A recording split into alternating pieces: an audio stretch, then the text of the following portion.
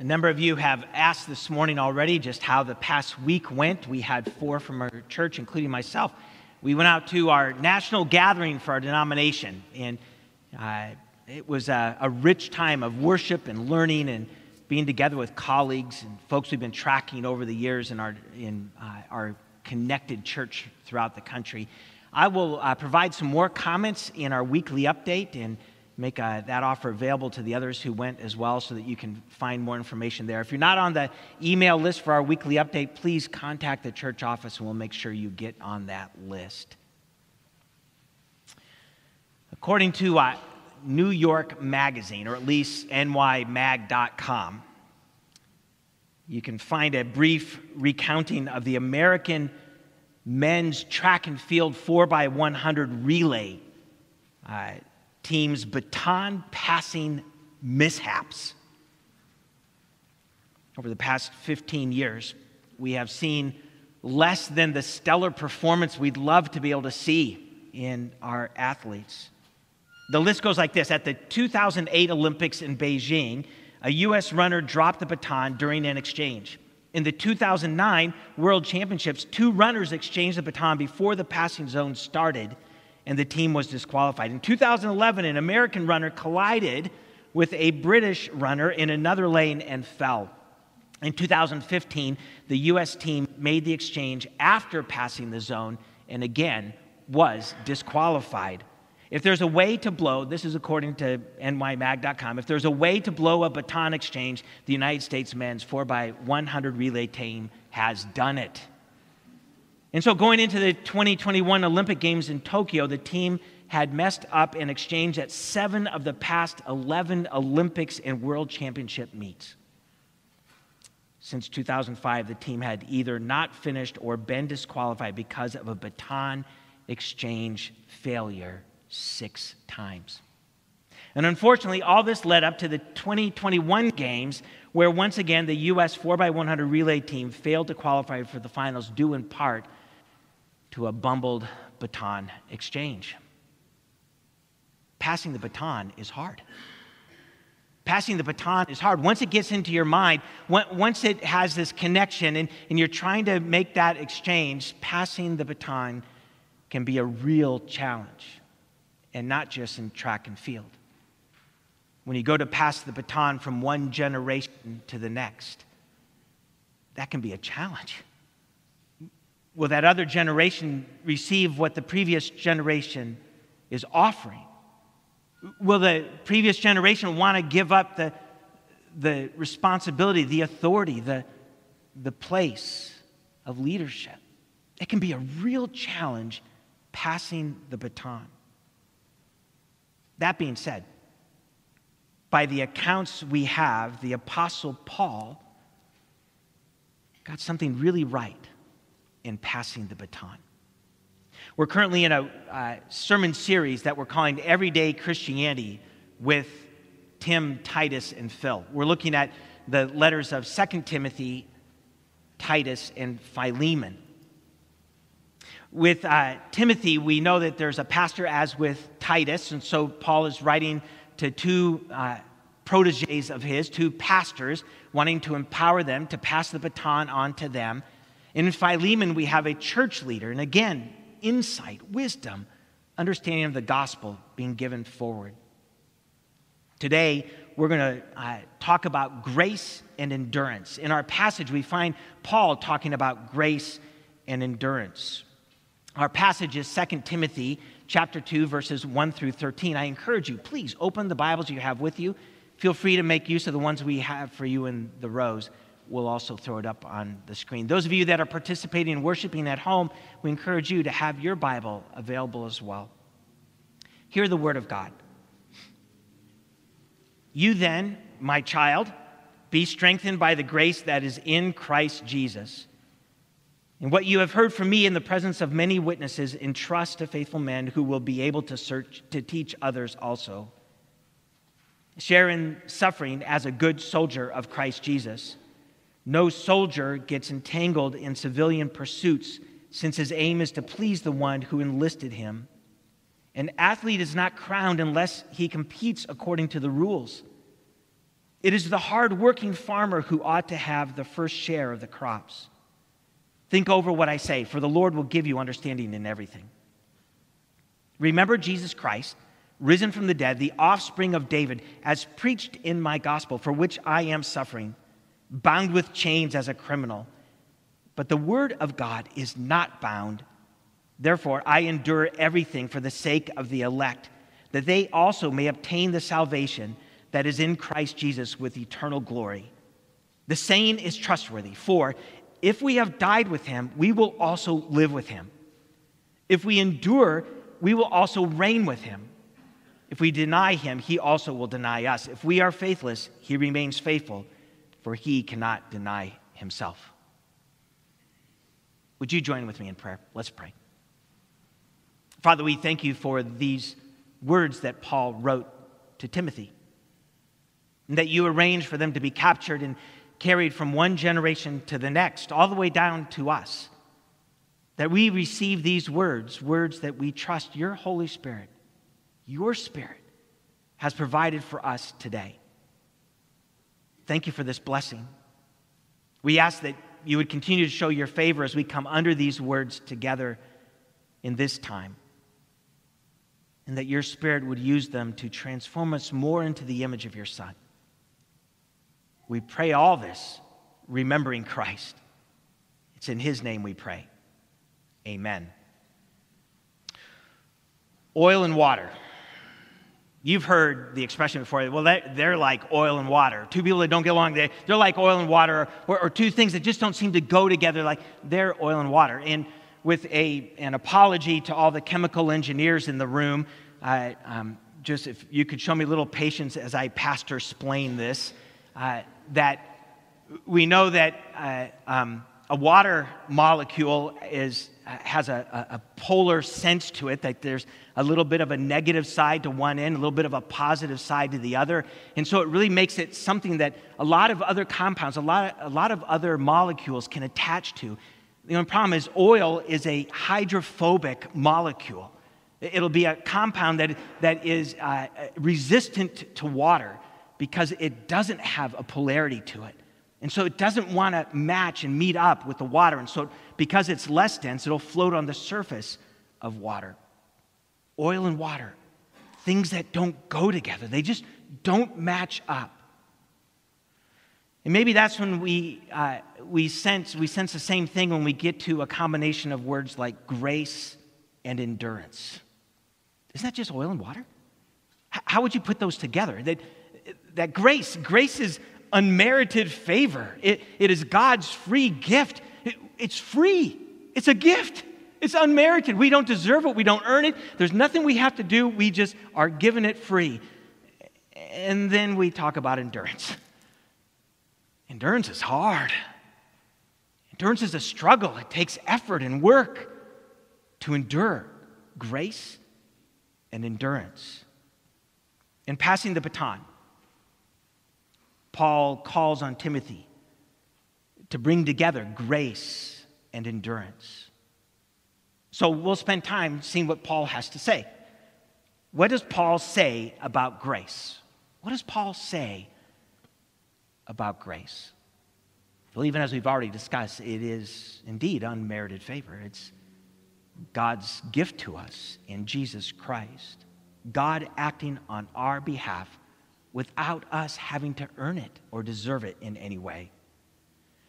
Well, when we jump into the words of our text, here's what we find Paul saying to Timothy about grace. The first thing is this: grace is power. Grace is power. We find it this way. We find in verse 1, you then, my child, at least in the ESV, here's how it reads, you then, my child, be strengthened by the grace that is in Christ Jesus. Maybe you have the New International Version.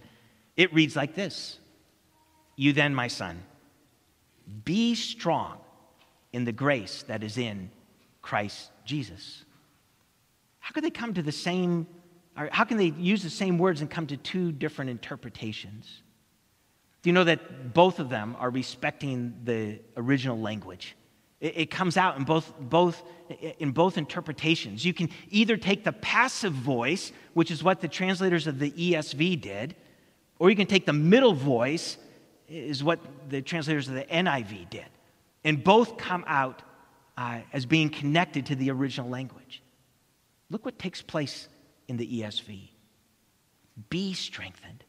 There's an imperative that's taking place, an exhortation. Be strengthened by the grace that is in Christ Jesus. In other words, the emphasis there is on, see, God is acting. God is the actor. God is the one that is going to be instrumental in you being strengthened. Receive the strength that God has for you in the grace that is found in Jesus Christ. In the NIV, it's be strong in. And here, there's a focus from Paul onto Timothy in this translation of saying, listen, you make this choice, but look where the strength still comes from. Be strong in the domain, in the relationship you have with Jesus Christ. Christ is still the source of the grace that brings the strength about. Grace is power. Okay, so I had 3 passages I wanted us to look at here, and then I timed myself on my sermon. I had to cut out 5 minutes. All right, so we're only going to look at one of them. I grieve this moment because the other 2 were really good. But let's look at this one. Romans 1, verses 16 and 17. Here's what we read there. Here's what Paul writes. He goes, for I am not ashamed of the gospel, the good news of Jesus Christ, that God so loved the world that he sent his only begotten Son into this place, that whoever would believe in him would not perish but have eternal life. All we had to do was receive with faith that God would work and save and provide for.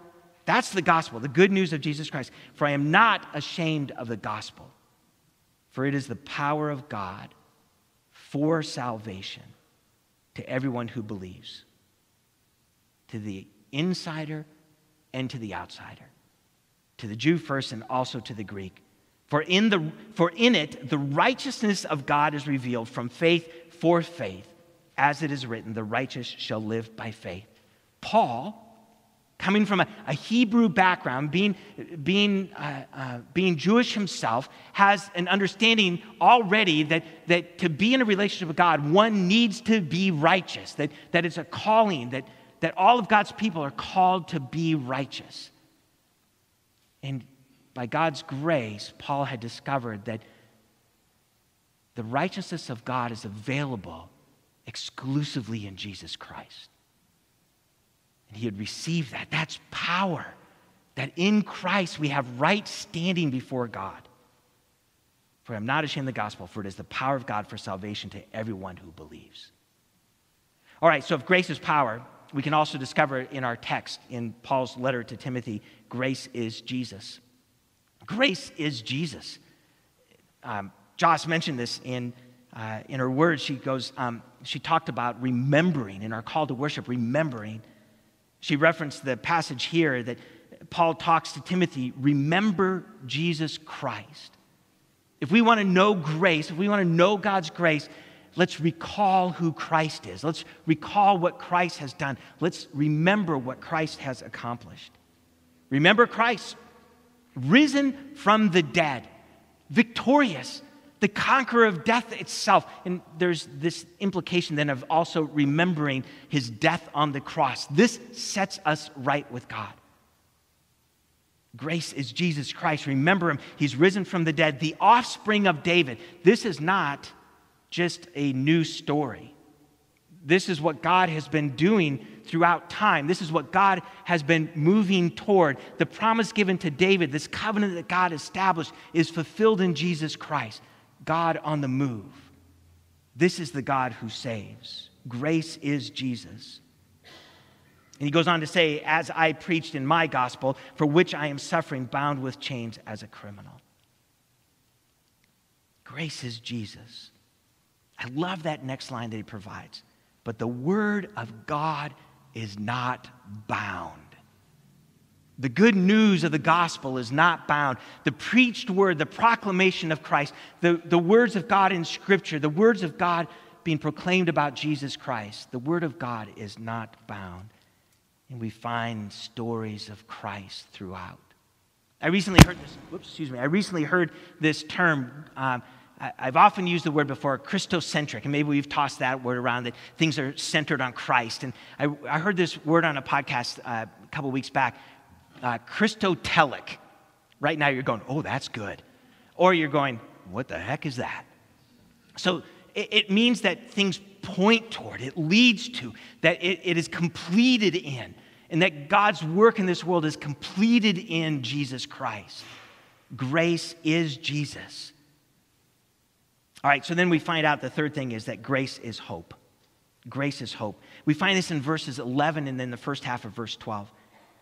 There's this phrase that Paul uses in 2 Timothy and in Titus, what are known as the pastoral epistles. He uses it there 5 times, and it's unique to these 2 letters. He says, the saying is trustworthy. It's kind of Paul's way of going, hey, pay attention to this. We remember Jesus saying, truly I say to you, and that was a way of saying, hey, pay attention to this. For Paul, hey, pay attention to this. He goes, if we have died with him, and this may have been a part of a shared teaching or a hymn or some kind of a connection shared, because pay attention to these words. If we have died with him, we will also live with him. If we endure, we will also reign with him. Do you get this call toward the future? Listen, what we do now has impact in the future. This grace that if we remain and stay connected to Jesus Christ, this free gift that God has given us in Christ, it has future to it. Even as it blesses now, even as it has power for today, it has this fellowship with Jesus, that it has hope in the future. All right, so all that's good, right? Grace is power, grace is Jesus, grace is hope. All right, there's a big difference, and here I'm sure this analogy is already popping into your brain. There's a big difference between an arc reactor put into use on your suit and an arc reactor that just sits on your desk as a paperweight. All right, so if you don't know what an arc reactor is, look around the room, find one of the nerdiest people you can identify, someone that would really like Marvel comics or Marvel movies, and afterwards you can go up to them and talk to them. I can even tell now, some people are twitching, just hoping somebody asks them about a Marvel movie. Just get your coffee and your donut first. So Tony Stark is in a situation where he gets shrapnel in his chest, and he's in dire straits that this could kill him. And so they invent this little thing that's this arc reactor, and he puts it on his chest, and it keeps all the metal shards from tearing his heart apart. And well, then it ends up he has all the shards removed, and then it simply becomes something that powers his suit. What it basically is a fusion reactor you can hold in the palm of your hand. It's not real, by the way. They don't really exist. But there's a difference. That you could have one that you would put in your suit and you could do all kinds of things, or you can put it on your desk. By the way, on Etsy, you can buy them and put it on your desk. It's not a real one, though. It's paperweight. But here's the analogy, right? So here's what Christians, as we do, a lot of times we treat the grace of God like a arc reactor as a paperweight. We just say, thank you, God, for your grace. I'm going to leave it right here, and I'm going to go and live my life. And when I die, I'm glad I have your grace right there, holding paper down. When what Paul is saying to him, hey, listen, tap into this strength. This is power. This is Jesus. This is hope, this grace that God has for you. It's meant to be power. Moves us forward. I love, and I hear this so much, I love this. I love hearing this. Someone who's in our congregation who's received a diagnosis, and they're struggling through just all that goes along with the diagnosis. And I'll hear the comment, I don't know how somebody does this without Jesus. Or if somebody loses someone that they love, and they go through that grieving experience, and they say, I don't know how somebody does this without Jesus. That's power. But the power of the good news of Jesus Christ isn't meant simply when we have loss or when we have a physical ailment. Paul is painting out here this picture of you tap into this power for ministry. This is meant to be used every single day of your life. This grace, tap into it and live this grace out. Let it empower you in your relationships. All right, so if that's what Paul says about grace, that grace is power, grace is Jesus, grace is hope, what does he say about endurance? And here, let's begin our conversation with things that we've talked about before. So there's the kingdom of heaven, and the already and not yet. Remember, we've talked about kingdom of heaven before, that Jesus came in this world and he was proclaiming that the kingdom of heaven, the kingdom of God, has come near. And we've talked about it before as like whatever's true about heaven, whatever's true about eternity with God, that it's pulling that reality into this world. That in Jesus Christ, we experience the rule of God being lived out fully in Jesus Christ. And that as we become followers of Christ, that we are citizens of the kingdom of heaven.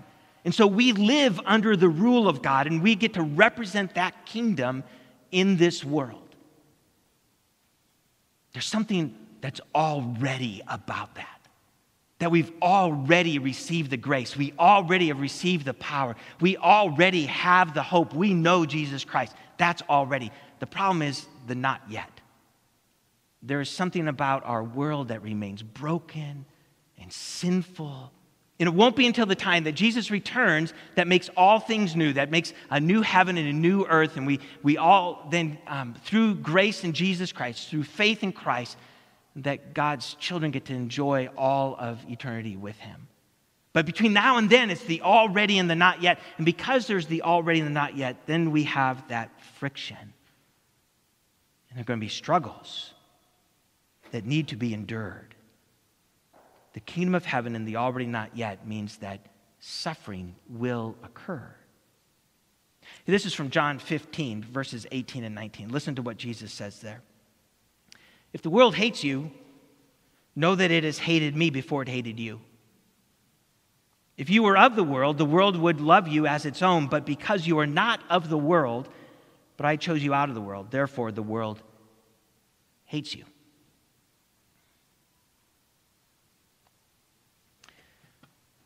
When it comes to suffering, I believe that as Christians, we entertain three options. Three options. The first is this: justified absence of suffering.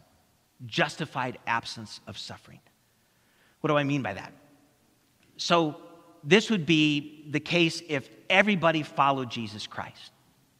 It's justified. Right? There really truly is an absence of suffering, that if every single human, everybody believed in Jesus and we're all following him, in fact, this is the reality of heaven, the justified absence of suffering. There will be no more tears. There will be no more sorrow. There will be no more pain. We're told that that's the future, that lies in the future for us. And it may be that in somebody's life that there can be moments where God protects us from suffering that's going on around us. Yes, that's absolutely, and God makes that happen in micro situations, in moments. All right, if that's one option, and we're not in control of that will happen when God provides for that to happen. The second one then would be the false avoidance of suffering, the false avoidance of suffering. So what do we mean by that? Well, I think that some of us will avoid everything that's controversial. that our way of avoiding suffering, that even in the name of Jesus, we're not going to go there. And so we have this radar on that detects suffering 3 feet away. And then so we take a hard right or we take a hard left and we avoid anything controversial because we don't want to engage in something that might cause suffering, might cause us to have to endure something. Another kind would be that we would side with a tribe, The way this works out, and one of the biggest tribes people tend to side with, at least in our country, is that we'll either side with all other conservatives or we'll either side with all other progressives.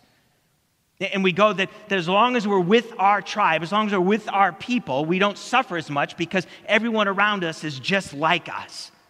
And we circle the wagons and point the finger and we say, those people over there, those people over there. And the problem is that Jesus was both conservative and progressive. And so he shows up in this world and goes, listen, there's only one God. I'm going to conserve this truth. There's only one God. In fact, I'm going to conserve that he makes it known that the things he wants us to do is to love God with all of who we are and to love our neighbor as ourselves. And he conserves that. He said, that's true. That's right. And then he's progressive. He goes, listen, you thought it was, just the Ten Commandments that it was just this external stuff. I'm going to show you it's deeper than that. And he goes toward people who are hurting and who are suffering themselves, and he makes friends with. He reaches out to lepers and touches them, and he heals people, and he finds people on the margins of society, and he lifts up people regardless of gender, and he loves on people. He's both conservative and progressive. And so we're not in a situation where we can just hide in our tribe and avoid suffering. Hey, I'm just one of these people. I'm not over there. I don't have... We move towards suffering. We speak truth. We live grace. And when we do that in this world, it creates and experiences conflict.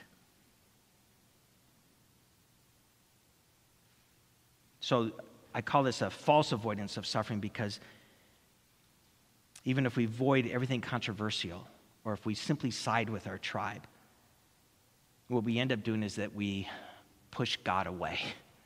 We kind of put up a barrier. God, I only want this out of you. I like you when you're a paperweight. I like it when I get to define how you want me to live. And we suffer. In 2 Timothy 2, verses, the last half of 12 and 13, we find these words. If we deny him, he will also deny us. If we are faithless, he remains faithful, for he cannot deny himself. It's interesting with that last verse, verse 13. There are some commentaries that will say that this is good news because even when we're faithless, Jesus rushes in and he will be faithful toward us. There are others, though, that will pull to Paul's background and to more toward the Old Testament, that we know that God is a covenant keeper.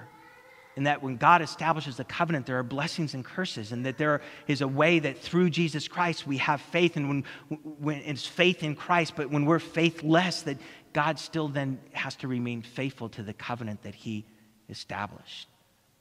Listen, Jesus talked on this stuff too. In John 15, when he talks about that he's the true vine, and then there are branches, and that we're the branches, and branches that don't produce fruit are meant to be cut off and pruned and tossed in the fire. If you're wondering, am I a fiery kind of branch or a fruity kind of? That's a good question. We know that for Peter, there's the word being actually used for him that he denied Jesus 3 times, and yet Jesus restored him. So the good news here is that we do have a loving and grace living God who keeps coming after us. But Paul's word here is, wait, when we're not aligning ourselves with God, when we're not enduring suffering in his name, when we're not tapping in the grace of God to represent Jesus in this world, we suffer a disconnect with God. So a third option then would be suffering in the name of God. Paul writes to Timothy, hey, be a good soldier. Don't get involved. A good soldier doesn't get involved in civilian affairs. A good soldier wants to please his recruiting officer. He talks also about an athlete. An athlete, that if the athlete's going to get the crown, she better follow the rules.